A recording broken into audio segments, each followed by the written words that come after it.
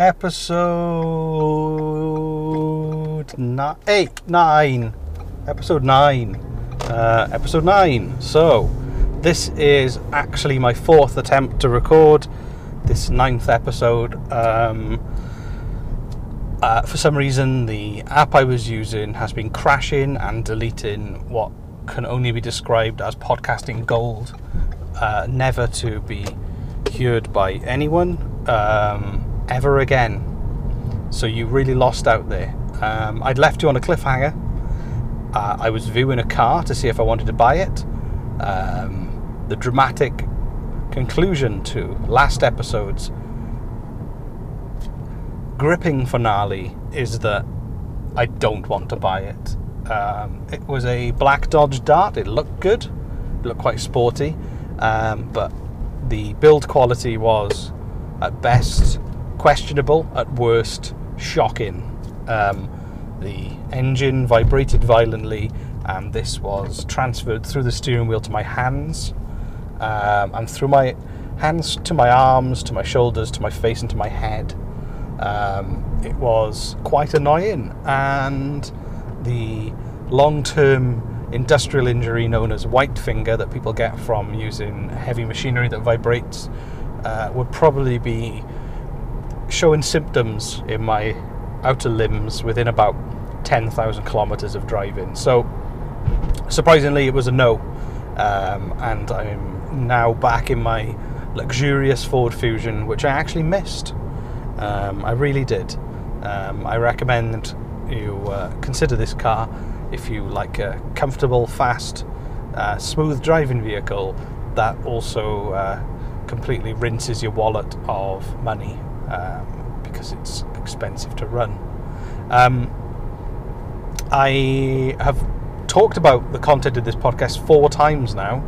I was much more enthusiastic about it before, as enthusiastic as I do get on most things, and it doesn't quite have the same impact to me personally. I know you're hearing it for the first time, but me talking about it for the 4th time, it now seems quite boring. So what was I talking about? Oh yeah, so I thought I would try and further the social media efforts of this podcast by thinking of some clever tweets to tweet at people with big Twitter followings to basically get them to reply and interact and shed a bit of light on the podcast. And it didn't quite work out that way at all.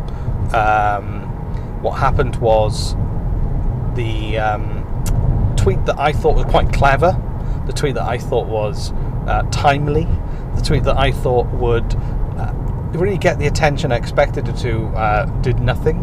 None of the 8 followers that I now boast on Twitter bit. They didn't favourite, they didn't retweet.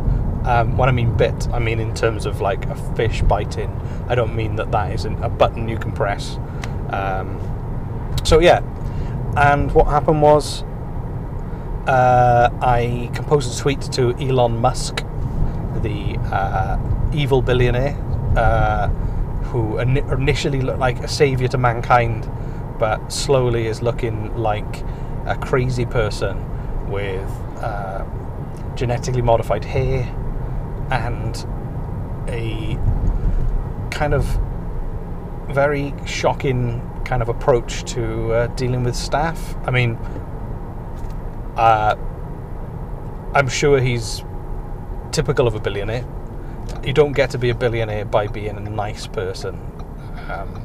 Most people I do know who have lots of money. There are a few people I know who have money who are nice, but overwhelmingly people who have money tend to not be the most human people in the world. Money does, and that's through no fault of their own. I genuinely believe that money, when you have it, it kind of warps your perspective on the world. Not everyone. Some people are great and it doesn't affect them, but some people it does. It's kind of like money is power. Power corrupts. Regardless of how much money you have, you kind of sometimes, even a little bit, can sometimes go to your head. I once found £20 on the floor, English pounds, UK pounds, and it went to my head, and I blew it on sweets and magazines. I was drunk on my own power. It was money that I didn't expect to have. I hadn't budgeted for it, and rather than putting it away towards something useful, I bought a copy of I think it was like What Car magazine, a Mars bar, a Whisper, and a big bag of Haribo, and I ate them all, and I didn't read the magazine. So, evidence that power corrupts. So, back to the tweet for Elon Musk. It said, and I'm not reading this, I'm remembering this, I have an incredible memory, 10% of the time. 90% of the time it barely functions, but I can retain some things that I have no power over. I can't power learn and then bring it up. Sometimes I just remember things and they can't leave my head, and I remember them whether I want to or not. I remember this tweet mainly because I was so proud of it. So Elon Musk, at Elon Musk, let's talk in the Twitter language. In future, please launch all of your rockets from a secret layer inside a dormant volcano. It just feels so right. And then I put in brackets, asking for a friend. And yeah, nothing happened. Elon didn't bite. What I imagine a young man in snazzy clothing with some kind of large beard with beard wax that is neatly trimmed, and tattoo sleeves, who runs his Twitter feed, and maybe he says, "Hey Elon, these tweets are good, reply to these." His social media manager, he didn't bite. No, none of the followers did. Nobody did. It still sat on Twitter with all of my expectation glaringly obvious, and none of the results also glaringly obvious.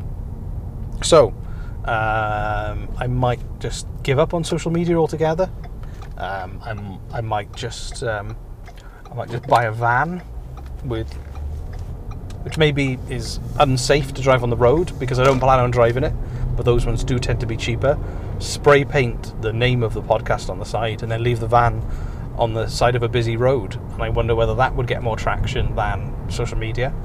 Maybe writing it on my chest and running through a sports match, getting arrested in the process, not completely naked, I don't mean naked from the top up.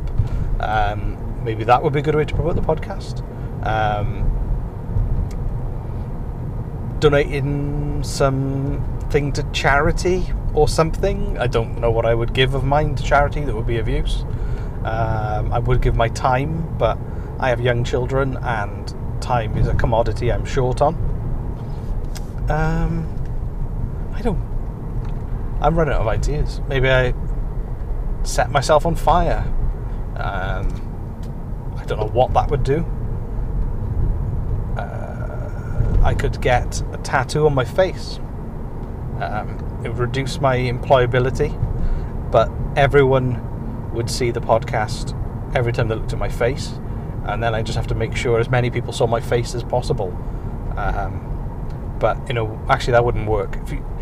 I've never seen anyone with a tattoo on their face that I felt comfortable staring at for a long time to actually read what the tattoo said or what it was depicting. So it's quite a threatening thing. Not that everyone with face tattoos is threatening, but I think it does send a message, and I think people do select them for that reason. Once there was a dinner lady. If you don't know what a dinner lady is, if you're not from the UK, a dinner lady tended to be usually an elderly woman or someone who was not in full-time work otherwise, and they would come and help herd children around the playground at lunchtime while the teachers could have a break. Make sure that you scraped your tray food waste into a bowl and that you ate all your greens. And the dinner lady, she had 2 blue eyebrows that had been tattooed on. I can remember them vividly.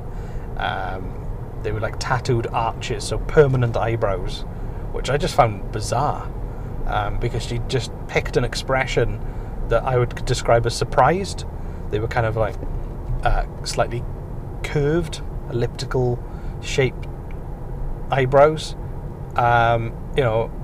eyebrows are usually quite expressive. You can use them to show lots of emotions. You can raise one to show a kind of dry reaction. You can lift them up. You can put them down. You can crinkle them together in the middle to look angry or confused. But she just looked surprised. She committed to... The tattoo artist said, so you need some eyebrows? And she said yes. And he said, well, what style of eyebrows? Because once you pick this emotion, it will be on your face until you die. And it will still be there after you die. And if relatives look at your body, you'll be dead, but you will still outwardly project that emotion because of these eyebrows. And maybe they had a book with different eyebrow choices in. And she said, I'll go for the surprised look, please. And he said, are you sure? And she said, yes. Make me look surprised forever. I want my dead body to look surprised. And when the mourners come, they'll go, oh, look how surprised she is that she's dead. And yeah, she committed to it. She had surprise eyebrows. And well, I've kind of run out of things to do with that story, to be honest. I mean, she just had surprised eyebrows tattooed on her face.